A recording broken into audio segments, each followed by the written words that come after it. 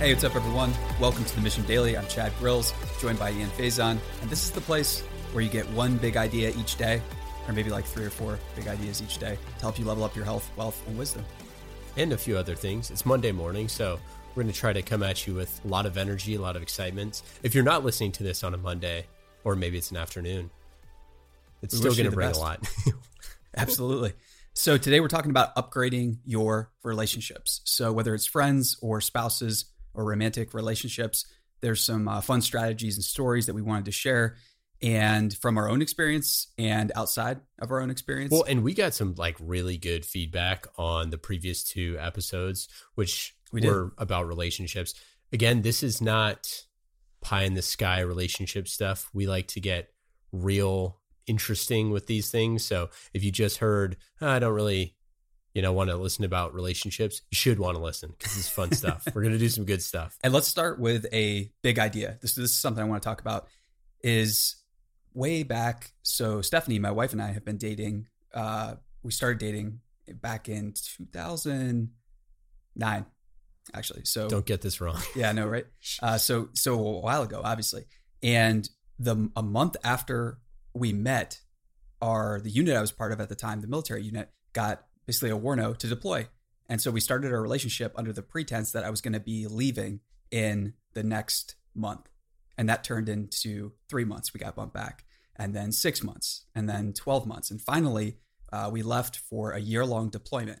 And that experience taught me a lot. Number one, we both just chose to embrace it. Of course, it wasn't ideal, but it gave us a really fun challenge that neither of us had. So I had experience before. I was in a relationship when I went to Iraq, the deployment prior, and I came back. It did not work. It was not a good experience, but that was the extent of my experience there. And Steph didn't have any experience, dating someone in the military and having them leaving.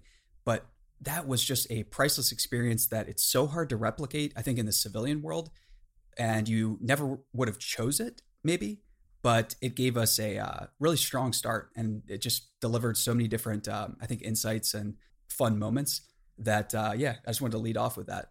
Well, and I think it kind of gives that same idea of, the peacetime president versus the wartime president, right? It's like, it's easy to, this is why summer relationships, especially when you're young, are so fun, right? Because it's summer and everything is great. So like you meet somebody, we actually have an office romance. Chad's dog and our office dog, Toasty, met a golden retriever. He met a very special friend named Rosie. She taught him how to swim. They had a little 1-week vacation.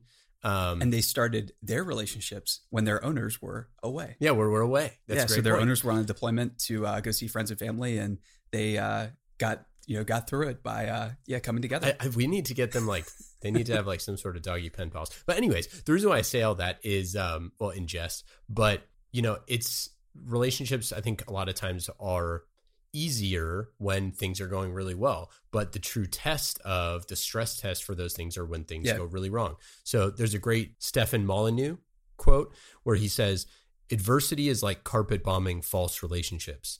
When you face significant adversity, there is such great sunlight that causes indifferent or false friends to scurry into the darkness away from you." And I think that, with your significant other, it might end the relationship, but with your other friends or acquaintances or colleagues or whatever it is, they're not going to last the test of time. They're not going to face adversity. And that idea is kind of central to this episode. I think so. And I think it's obviously easy to kind of shy away from adversity or from consciously choosing challenges in relationships because all of us have some type of baggage and some type of trauma in the past where, we put what we think of as our best effort, and maybe it wasn't our best effort.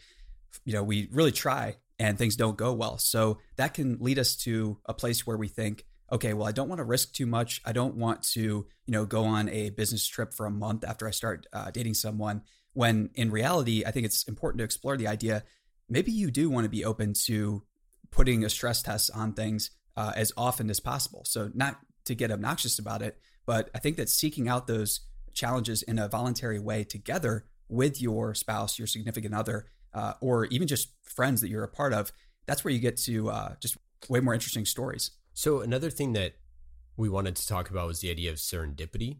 Yeah. So, and as we what do, relationships need to keep growing. yeah. And as we do here at the Mission, we like to give you an equation because we think equations are helpful models to look at these things. So Chad came up with this equation for serendipity that I find especially fascinating. So I'll let him share it with everyone. So movement, meaning any type of action, whatever you're choosing to do, whether you're getting outside more, going to events or anything like that, whether you're planning a trip, so you get the idea. So movement plus exposure. So meaning getting outside your comfort zone, doing something new, or just you get the idea basically. So movement plus exposure is the equation to get serendipity.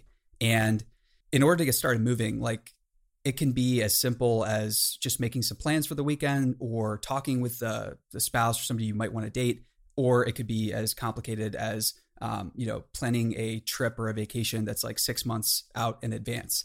But the big thing is that if you're static with your relationships, you're not going to get a chance to face adversity.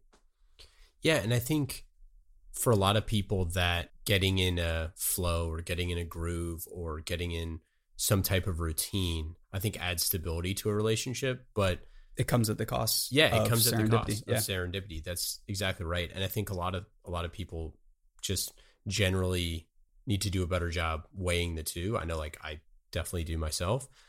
Could you talk about the some of the stuff from the story of like Chris Sacca and all that?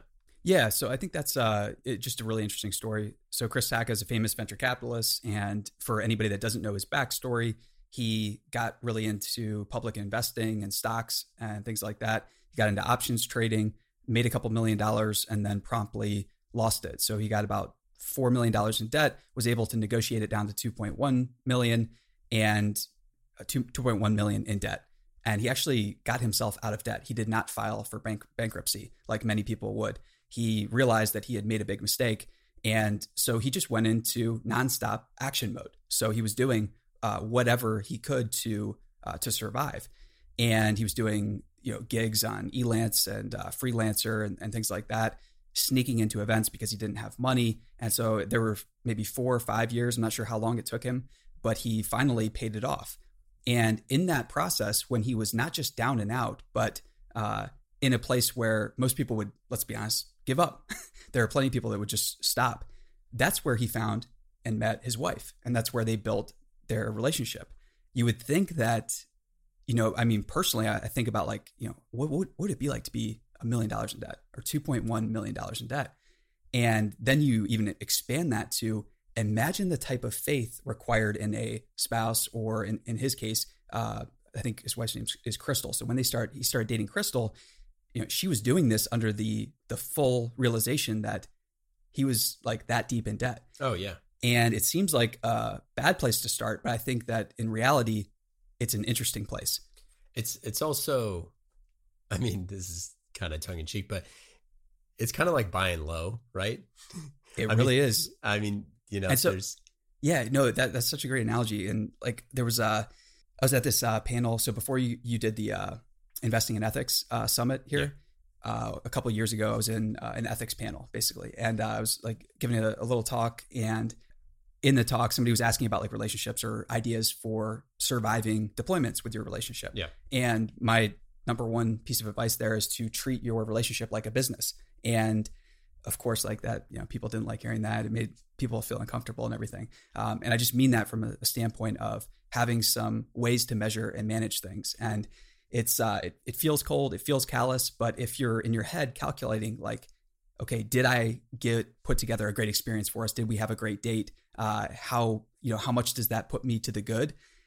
It's a really interesting mindset because you're always thinking about delivering value. And if you always have that mindset of either delivering or creating value or figuring out ways to give more, which is again the essence of business, your relationship's going to be able to survive those storms, or you're going to be able to get through the debt or the times apart much more easy. Yeah. And I think that goes in line with like constant movement, right?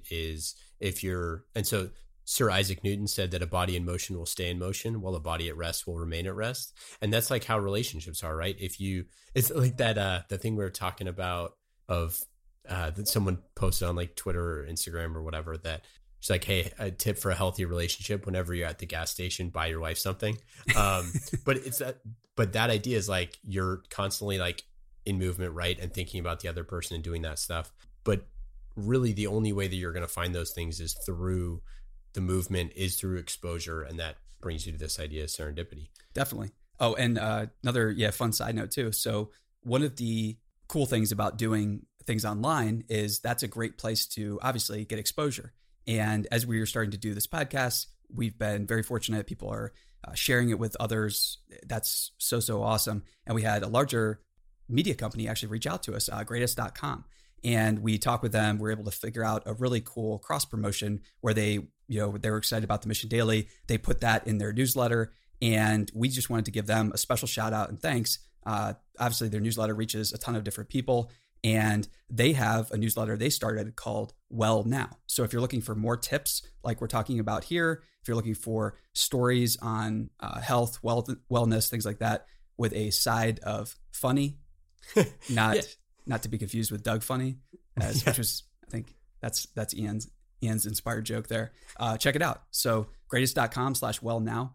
And that's a great example of, we did a little bit of movement, we got exposure, putting it out, and it led to serendipity. And more things happen like that when you just, get things going. And now we're building a great relationship with the good people at greatest.com. Absolutely. Yeah, it's an awesome newsletter. They have like workouts and recipes and wellness tips and just a bunch of really cool stuff, stuff that we're into, and stuff that we poach occasionally and put in our newsletter because it's so awesome.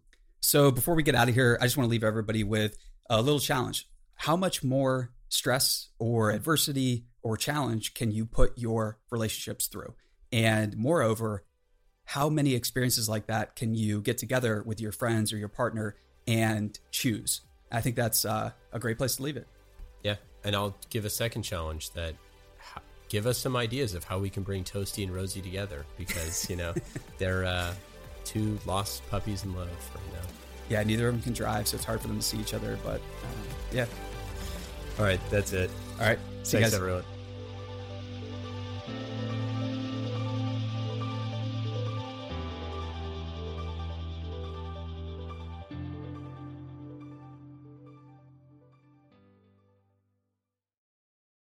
Hey listeners, thanks for tuning into this episode. I hope you enjoyed it as much as I did. If you haven't already, please subscribe, rate, and review this podcast. It helps spread the word, and I would greatly appreciate it.